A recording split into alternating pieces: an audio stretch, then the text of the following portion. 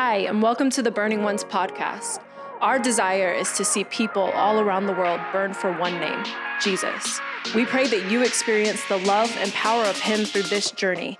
Thank you for joining us, and may burning witnesses arise. 2 Corinthians chapter 5. We have one of two ways that we can go. If I start with verse 1, it'll take about 4 or 5 hours.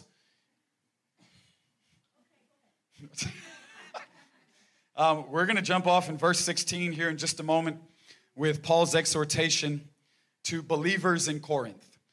Again, Paul is writing this letter to a church that he has not only founded, right? Paul is not just viewing himself as a church planter, but he sees himself as a father in the gospel. And it's important to make the distinction. Paul says, you have many teachers, but you don't have many fathers. He says, but I have fathered you in the gospel. It's a familial type relationship. He loves them deeply. He is intimately connected and concerned about their well-being and the things that are happening to them. He is committed covenantally in order to continue his encouragement to see them raised up into and unto a place of maturity in he who is the head, which is Jesus, that God may be glorified in what he's doing in them.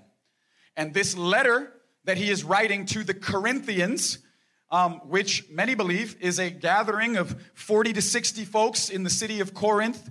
They're going house to house. They're meeting, the host of which they believe had a large enough house to host them all. But Paul is writing to them, and in chapter 5, he brings an incredible exhortation for us as believers. And I say us as believers because that's what we are. We are believers in Jesus. We are Christians. And I know that there are a lot of different ways to associate or to identify with what different people mean when they say Christian.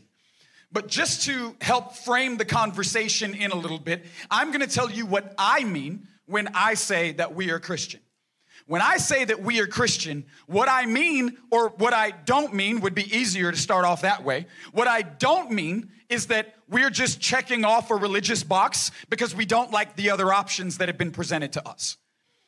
I don't mean that I'm Christian because, I don't want to be Buddhist, and I don't want to be Hindu, and I don't want to be Muslim, and I don't want to be agnostic, right? I don't want to be an atheist. I don't see myself that way. And so if these are the options, then the only option that's suitable for me would be to check off Christian.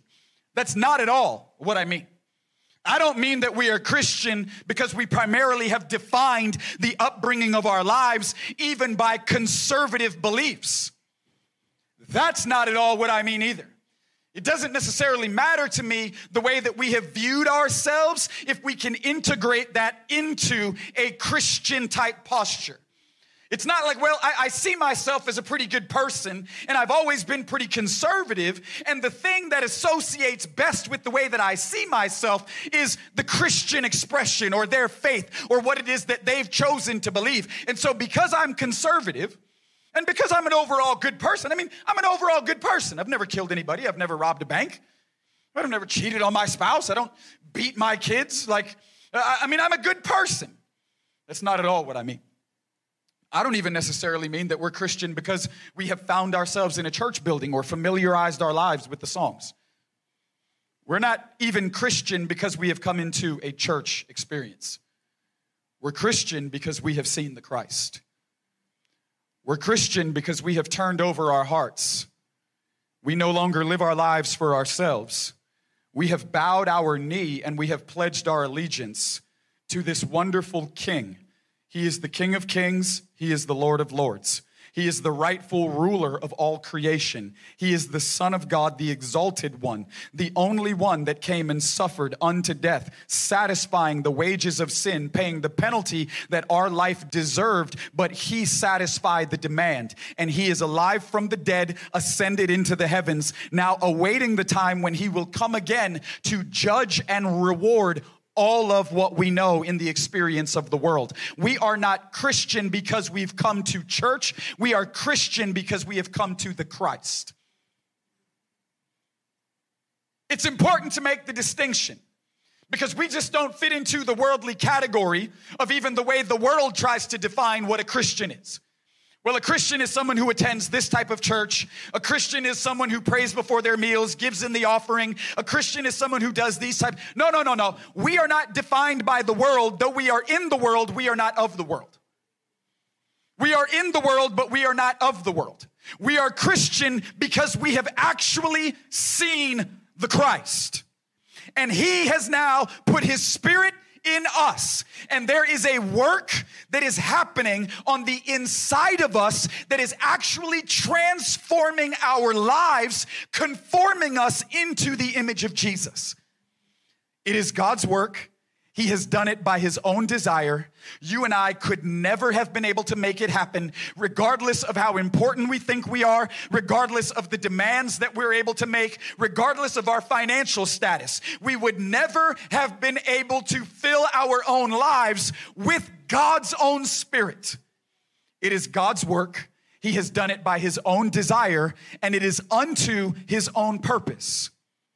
This is what makes our lives Christians. And Paul is talking to a group of Christians in Corinth. It's a people who have been born again. And he's encouraging them, and we're actually going to pick it up in verse 16. He's encouraging them with a very specific exhortation. And he says, therefore, because he opens chapter 5 by talking about our earthly tent, the groaning that we experience. We are filled with God's Spirit, and it's what creates this dissatisfaction in life because we know that there is something of an eternal nature. There is something much more than being a prisoner to the immediacy of life. We recognize by God filling us that it produces this ache, this longing, this groaning. He references it as to an earthly tent that one day all of what is mortal will put on immortality. Then he comes through and he talks about how we are absent, meaning we're present with the Lord, the judgment seat of Christ, and living our lives with purpose because of these two things. And he picks it up in verse 16. Therefore, based off of these things, based off of you being filled with the Spirit, based off of the recognition that all of our lives are going to appear before the judgment seat of Christ, based off of the reality that Jesus has died and rose again, and he has now made a way for us to be a born-again people. Therefore, that's what therefore means. Therefore, in light of these things, from now on, we recognize no one according to the flesh, even though we've known Christ according to the flesh.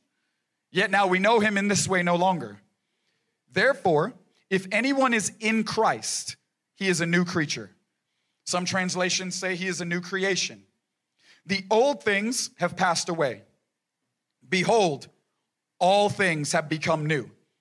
And now all these things are from God, who reconciled us to himself through Christ and gave us the ministry of reconciliation.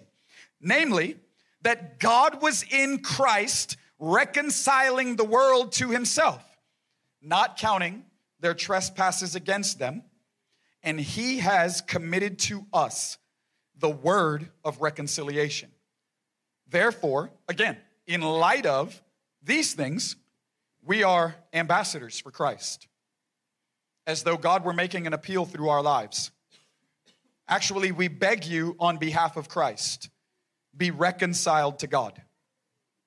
He made him who knew no sin to be sin on our behalf, so that we might become the righteousness of God in him.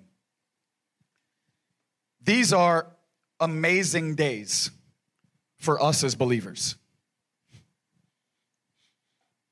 These are incredible days for us to live our lives as Christians. We are in the world, but we are not of the world. Paul says that if any man is in Christ, again, in Christ, not just in some Christian relationships, not just seated somewhere in a church, but if any man is in Christ and he has been born again, that he is now no longer what he used to be, but he is now a new creation. He is a new creature.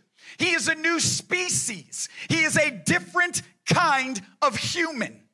We are in the world, but we are not of the world, because as a people who believe in Jesus, that have been filled with God's Spirit, we are born again from above. This is what Jesus tells Nicodemus in John chapter 3.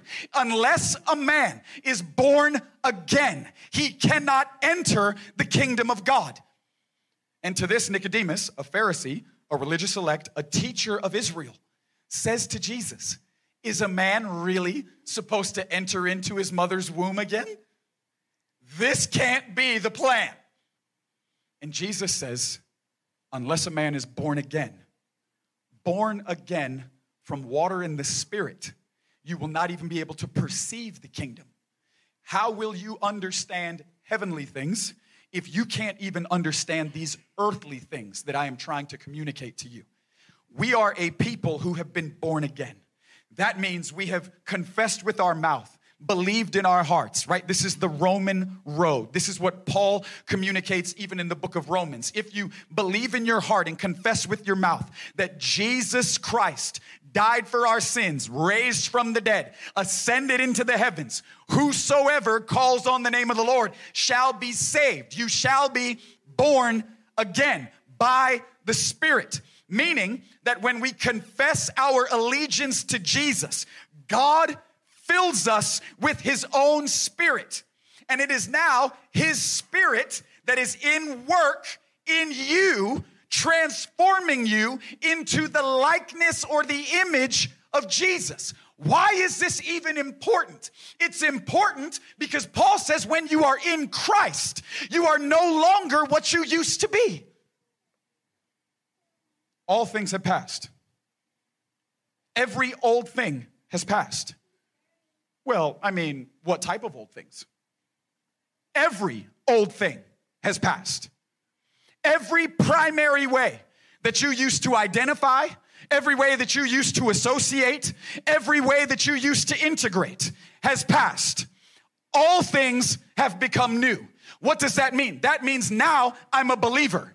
Now I'm a Christian, and that is my primary distinction regardless of where I find myself. Now my heart has been turned over. My life has been laid down. The I is no longer alive, but it is Christ that is alive and living on the inside of me. And so old things have passed. Every old thing, the way that I was raised, the way I used to behave, the things I used to believe, God is transforming me and creating in me an image that looks more like his son Jesus. All things have become new. My primary way of identifying is now as a believer. My primary way of integrating into life and the world around me is as a Christian. Fundamentally, foundationally, my integration is I am now a Christian. What does that actually mean? That means that I primarily don't identify first and foremost as an American. I'm not an American trying to be Christian. I'm a Christian that lives in America. Because Paul continues, and he says, in light of me being a new creation, in light of you being a new creature, in light of you being a new version of humanity, we are a new version of humanity because we are not the same as the rest that may surround us. We are filled with God's Spirit. And it is God's Spirit on the inside of us that has renewed us and is transforming us and has made us to be a new version of humanity, or as Paul says, a new creature. You're a new species. You're not the same as everybody else. You're no longer what you used to be. Paul says, I am what I am, and that is by the grace of God, which means that I am something because I'm not what I used to be. Because what I used to be when I became born again, it got transformed. And now, through my process of transformation, God has completely renewed my identification. And Paul says, in light of that, I'm an ambassador. It's important that we understand the distinction of an ambassador. An ambassador, it's a governmental term, right? An ambassador is almost a political type term. We are most familiar with an ambassador through the planting of embassies, right? We travel the world. We have the privilege to have a global experience. And something that we are familiar with when traveling is that the United States actually has representation around the world. They have representation around the world through the planting of what is known as an embassy. You see, an embassy is a smaller representation of a much larger reality. The United States may have an embassy in Russia, an embassy in China, an embassy in Africa, an embassy in Brazil. They may have a smaller representation of a much larger reality, that being the United States. Paul says, I am now an ambassador, and you are now ambassadors. You see, because what I understand is that when you encounter someone in the embassy, the people who are employed and the people who take up residency through the embassy are under the jurisdiction of their homeland. When you encounter or interact with anyone in or from the embassy, you hear the home language. They are under home jurisdiction. They are governed according to the desires of their homeland, even while living in foreign and even at times hostile territory. Paul says, we are now ambassadors. We are ambassadors of Christ. We are ambassadors of his kingdom. We are representatives of heaven. And so it's important that we see ourselves in light of this transformation as a new version of humanity living in America as heavenly representatives. Why is it important? Because if I don't see myself correctly, then it becomes very easy for me to get swallowed up or sucked into the whirlwind of all of the worldly chaos that is happening around me. But Paul says, I no longer primarily identify by the way the systems of the world are pressuring me in order to create my sense of association. I've been freed. Why? Because I'm born again and God has put his spirit in me and I'm a new kind of creation. And now my mission is to be planted in this city or the nations as a representative of another kingdom. Because I'm a part of the embassy. The embassy, that being a heavenly colony. We could define it this way. We as the church are a heavenly embassy planted in the United States. We as the church are a heavenly colony. We're a divine family. We are a people that have been born again. We are being conformed into the image of Jesus. We are being transformed by God's own Spirit at work in us, and we are glorifying God through his work in us and then his mission that he has allowed us to become a part of. So we do not identify by the way that the world is constantly tugging at us, trying to get us to fit into one of their categories. What does this mean? This means I'm born again. It means I'm a new creation. And as a heavenly ambassador, I don't get caught up in earthly affairs. I don't get caught up in the entanglements of the world and the associations and the pressures that the systems and the structures of the world, the political and military structures of the world that are constantly trying to enforce their will and their way on us as believers. We are not giving way or surrendering to the world's systems. We have been born again. And therefore, we'll just break it down into really practical day-by-day ways. That means my primary association is no longer conservative or liberal. That means my primary association is no longer being worried about if I'm left or right. That means my primary association, especially here in America, is no longer Republican. It's no longer Democrat. It's no longer independent. That means that my primary association is not necessarily to fit nicely and neatly into one of the world's categories, thereby satisfying all of the demands of the mob in order for me to belong to a specific side, in order for the world to receive me. Because Jesus said, know this, if the world hates you, know that it hated me first. That's John 15. In John 17, he prays for them and he says, you are in the world, but you're no longer of it.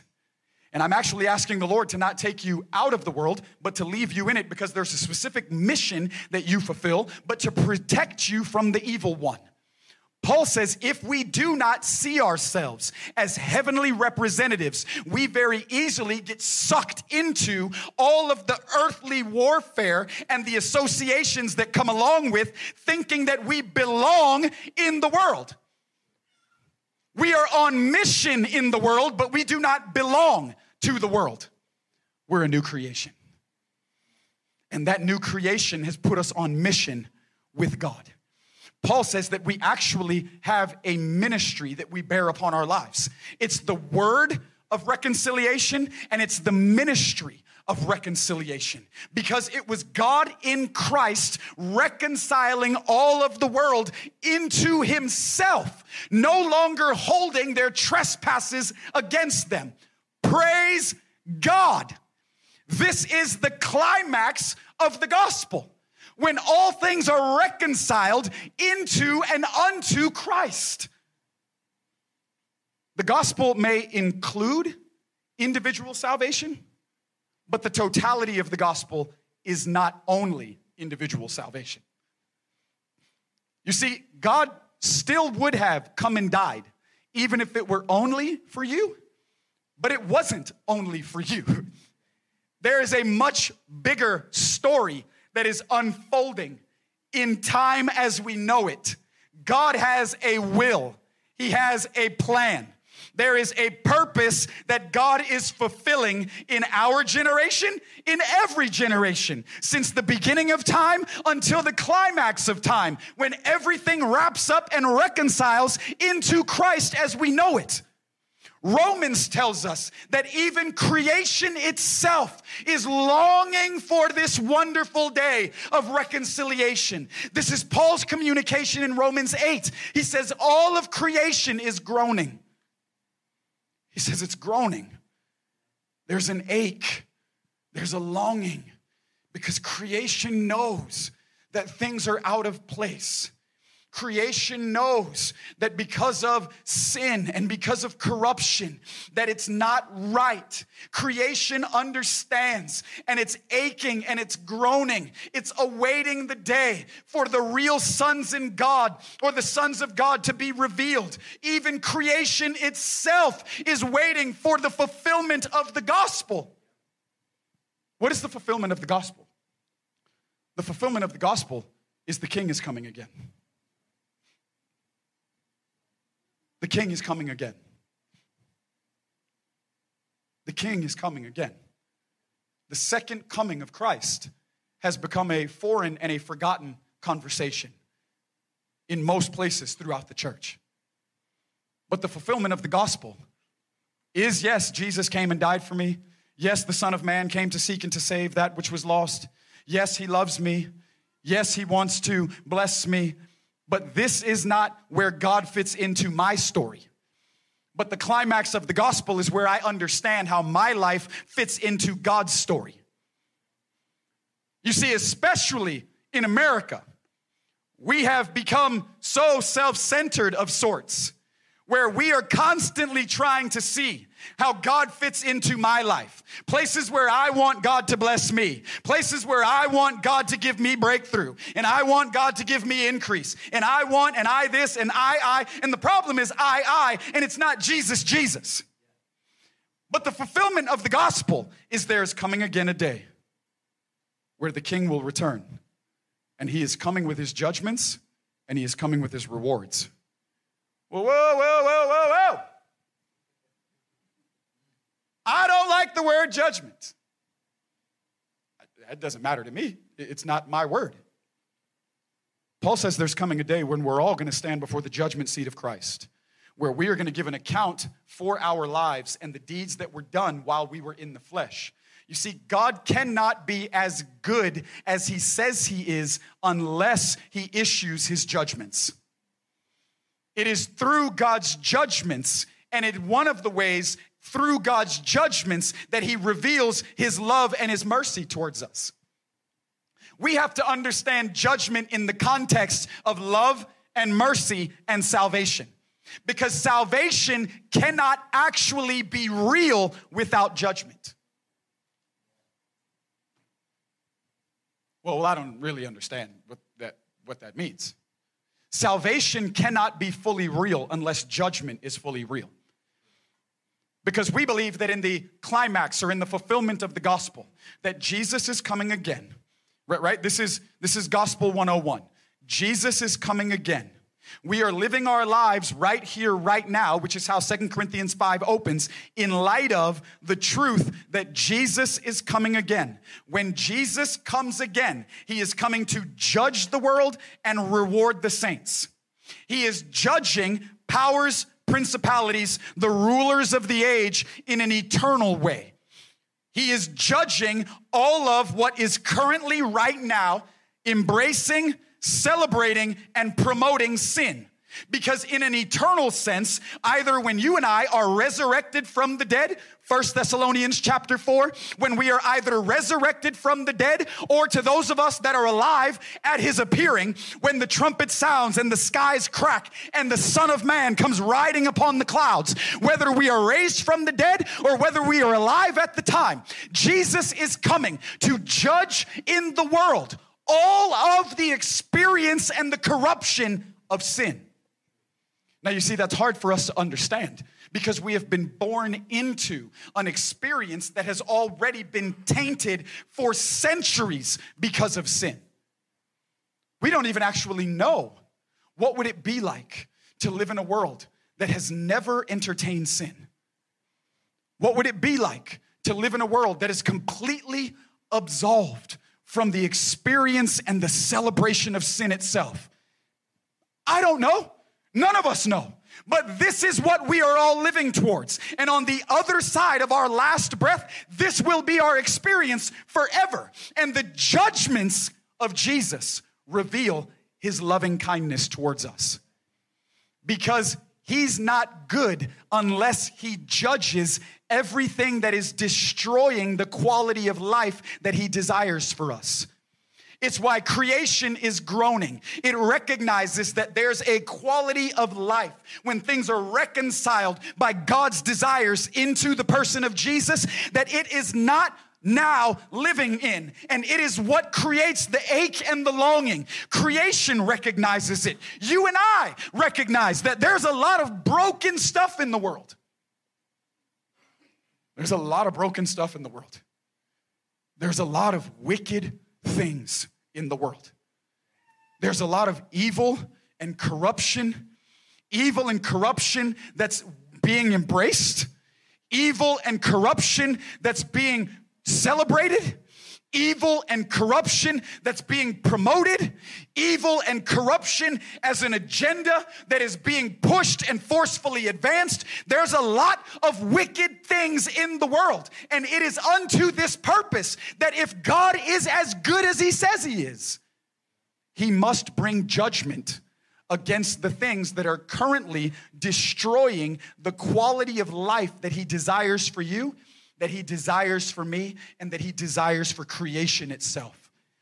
And this is the climax of the gospel, when the King returns to reconcile all things into himself, creation and created ones. And where we as the bride of Christ, we identify as the bride of Christ. We are headed towards the marriage supper of the Lamb, where the Father will present to his Son an eternal companion, a bride. That bride is a people. That people is God's possession from the nations that we would call right now the saints, the church. We are possessed by God in the earth, being prepared to live forever with Jesus. At least that's what I hope we all believe. Because that's what this book actually communicates. And in light of these things, we are right here, right now, living in America as heavenly representatives. In light of all of what we know to be true, because God has shared his own spirit with us. God has filled us with himself. God has filled us with himself, and he is currently preparing us for the full reality of everything that we believe to be true. It's actually one of the beautiful ways that we know that everything that God has said is true and is coming. How and why? He put his Spirit in you. He put his Spirit in you. And why does that actually matter? He put his Spirit in you today in order to get you ready for forever. Because it is the work of his Spirit in you that is right now jealously bringing judgment to everything that is alive on the inside of you that is not going to cross over with you into the experience of eternity. He has put his Spirit in us in order to prepare us as a people for what it is that he has prepared for us. For no eye seen, no ear has heard, nor has it entered into the heart of man what God has prepared for those that love him. But we have been granted access into the mind of Christ by our lives being filled with God's Spirit. We are here in the earth, but we no longer belong to the earth. And as heavenly representatives, our lives should be most concerned with representing the King and living under his jurisdiction or his governance. And God is issuing his judgments now so that we can be rewarded when the King returns. What I mean by that is we have been filled with his Spirit. It's one of the reasons that you can no longer enjoy the world how the rest of the world does. You have God's Spirit on the inside of you. And God's Spirit on the inside of you is no longer allowing you to entertain or to enjoy what it is that is destroying the quality of life that God desires for you. We call this transformation. But it's transformation through God's judgments, which is the revealing of his loving kindness towards us. I love you, so I am going to evict everything that is ruining the quality of life that I desire for you. And one of the ways I'm going to do that is I'm going to put my Spirit in you. Paul says in the beginning of Romans chapter 8 that if we have the Spirit, we know that we belong to him. And though we live in the flesh is unto death because it is being judged because of sin. But those of us who actually carry the Spirit, we are alive to God, awaiting the day of our eternal transformation and glorification. We as a people who possess God's Spirit are an earthly broker of God's desires in our cities and unto the nations of the earth. Because Paul not only says we're a new creation, he not only says that we bear the word of reconciliation, but the ministry of reconciliation. We have to now see our lives in light of what real ministry is all about. What is real ministry all about? Well, I'll tell you, real ministry is not about building a brand. I'll tell you, real ministry is not about getting famous. I'll tell you, real ministry is not about power and influence, fame and fortune. Real ministry is the preparing of my own heart for the second coming of Jesus. Real ministry is my life helping to prepare my wife and my children, my heart, my home for the second coming of the King. And now as a church family, our lives have been knit together and we are creating a heavenly colony in our city. We are an embassy in our city that reveals a people conformed to God's image who are on mission in our city to preach the gospel, which is the heralding of the announcement the King is coming. When Paul says, I am an ambassador, he says, I am a heralder of the gospel. A herald, this is in terms of ancient days, a herald would go before the king and he would travel to the cities that the king was coming to visit. And he would come sometimes days before, sometimes weeks before. And he would say, ready yourselves, the king is coming. He would say, ready yourselves, the king is coming. Paul says, I am a heralder of the gospel. We must see our lives in light of the mission that God has us on as a people that have been born again and filled with his Spirit. We are heralding the gospel in our homes and in our cities. The King is coming again. Ready yourselves. The King is coming again. You have an opportunity to repent and to put your faith in the gospel. Why? Because we want a bigger church? No! Because Jesus is coming. Why? Because I want to be well known and famous? No! Because Jesus is coming. We don't preach the gospel to be famous. We preach the gospel because the King is coming again. And as heavenly representatives, we have to see ourselves correctly so that we can disassociate from all of the earthly warfare and the worldly nonsense that is lobbying for the control of our lives, so that we can be free to actually obey God and honor him by life or by death. I don't really like the way that sounds. The 3 Hebrew kids, right in the book of Daniel, when Nebuchadnezzar confronted them, he said, listen guys, you've got an option here. You can recant. You can worship the statue.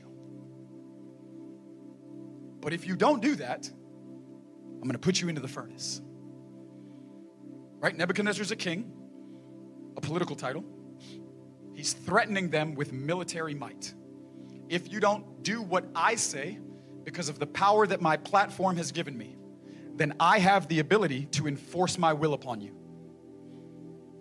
And they look at Nebuchadnezzar and they say, hey man, check this out. You can threaten us with the furnace. You can turn the furnace up 7 times hotter. You can put us in there. And if he comes and if he rescues us, praise God. But even if he doesn't, understand this, bro. I'm not bowing my knee. Understand this. I will not deny him. Understand this. I've already given him my life. And whether my life ends right here or whether he should grant me an extension of time, regardless of how much I have left, I'm going to glorify him with every single bit of it. So you can put us in there, but we'll never bow to you. We'll never worship your system. We'll never certainly succumb to your structure. We are in the world, but we don't belong to it. I've given my life to my King, and he's the only one that's going to get my devotion. You see, Nebuchadnezzar, you can threaten us by the setup that the world has, right? It's what Pilate said to Jesus, if you remember, while Jesus was being processed. He said, listen, man, I have the power to release you or to crucify you. And what did Jesus say? He said, my kingdom is not of this world. For if it were, then my servants would fight in order to try and release me right now. He said, the only reason that you have authority over me is because my Father has determined it to be so right now. But understand this, there's coming a day when you will see the Son of Man coming upon the clouds. And I will come with my judgments, because I am a king, but my kingdom is not of this world. But there's coming a day when my kingdom will descend and my saints will rise and they will ascend to meet me in the air. And I will step down upon the earth. And in that day, I will judge every wicked system, every corrupt structure, everything that has ever enjoyed, embraced, and celebrated sin. I will rid the earth of it, and I will reward those that lived for me. I will reward those that suffered well with me. Paul says in Romans 8:17, if we have suffered with him, will we not also be glorified with him? I will reward those that lived for me. I will reward those that suffered with me. I will reward those that refused to bow the knee. And whether it was by life or even if it required unto death, I'm coming for you. This is the climax of the gospel. And Paul says, in light of these things, we preach reconciliation to the world. Be reconciled. We beg you, as a matter of fact, be reconciled to God. I'm not interested in the worldly categories, because I believe that every race, every ethnicity, all people groups matter because of the broken, bloodied body of God on the cross that has reconciled every distinction, every bit of division, all of the eternal hostility. God has made a way through his own perfect wisdom to create the expression of one new man. That's you, that's me. We no longer identify by ethnicity. We no longer identify by social categories. We no longer identify by social status. We no longer identify by income rank. We no longer identify by political affiliation. We no longer identify by all of the systems and the categories, the mobs of the world that are forcing us into their conversation. We have our own conversation. The King is coming again. He's coming again. Paul says, in light of these things, we preach reconciliation to the world. Be reconciled to God. In light of these things, we see our lives and understand our mission correctly. We're not deceived or distracted by all of the worldly chaos and the whirlwind that the world tries to pressure us with. We understand who we are. We're a people that are in the earth, but we're not of the world, and we belong to a king. And our lives are being transformed. Why and how? God has put his spirit on the inside of us. I could never do it by myself. It's the grace of God. And I am what I am because of God's grace and his loving kindness and his mercy towards me. He has filled me with his own spirit. I would have died where I was, even if I thought I was a good person. That's not even what matters, because the gospel is not about good and bad. The gospel is about dead and alive. Paul says there was a time when all of us were dead in our transgressions. But you don't understand, I was a good person. The gospel is not about good and bad. The gospel is about dead and alive. He says there was a point where we were all dead in our transgressions, Ephesians 2. But because of God's grace, because of his mercy, because of his tender loving kindness towards us in Christ, he has made us alive in Christ unto God. We see ourselves correctly. We understand very acutely the mission that God has us on in our cities and unto the nations. We understand the purpose that God brought us into his story. It is his story. God is not being sprinkled into my story. My life has been transferred from the kingdom of darkness into the kingdom of light, the dominion of his beloved Son. My life has been brought into God's story. And because it's his story, he is the one that is ruling over history. And our lives fit into history because it's his story. These are amazing days to be alive. These are wonderful days to be a Christian. These are powerful, glory-filled days to be believers in Christ. Praise God. Hey, even if I'm the only one that's excited about it. But when you don't see yourself right, you get distracted. When you don't see yourself right, you jump into a lot of other conversations that don't belong to us. They belong to the world. Jesus is not a politician. Jesus is not a government official. Jesus is not lobbying according to the world's structures, trying to integrate himself into worldly systems in order to occupy a place of power. He is a king. And when he returns, his kingdom is coming with him. And when it descends, there is a dominion that has been given to him that will never end.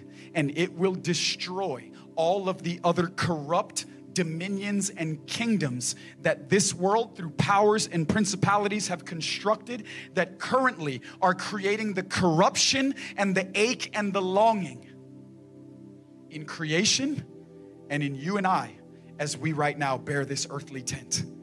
It is God's Spirit in you that is the promise of everything that He has revealed to us. It's true. It's time to cast off the distractions. Everything He said is true. It's time to focus ourselves once again on the mission, because everything that He said is true. It's time to recapture a vision of the age to come and the second coming of this wonderful King, because everything that He said is true. It's time to plant your life in the soil of the earth like a seed unto the harvest that God desires, by the way that you fulfill your purpose and glorify Him for the place that He has put you.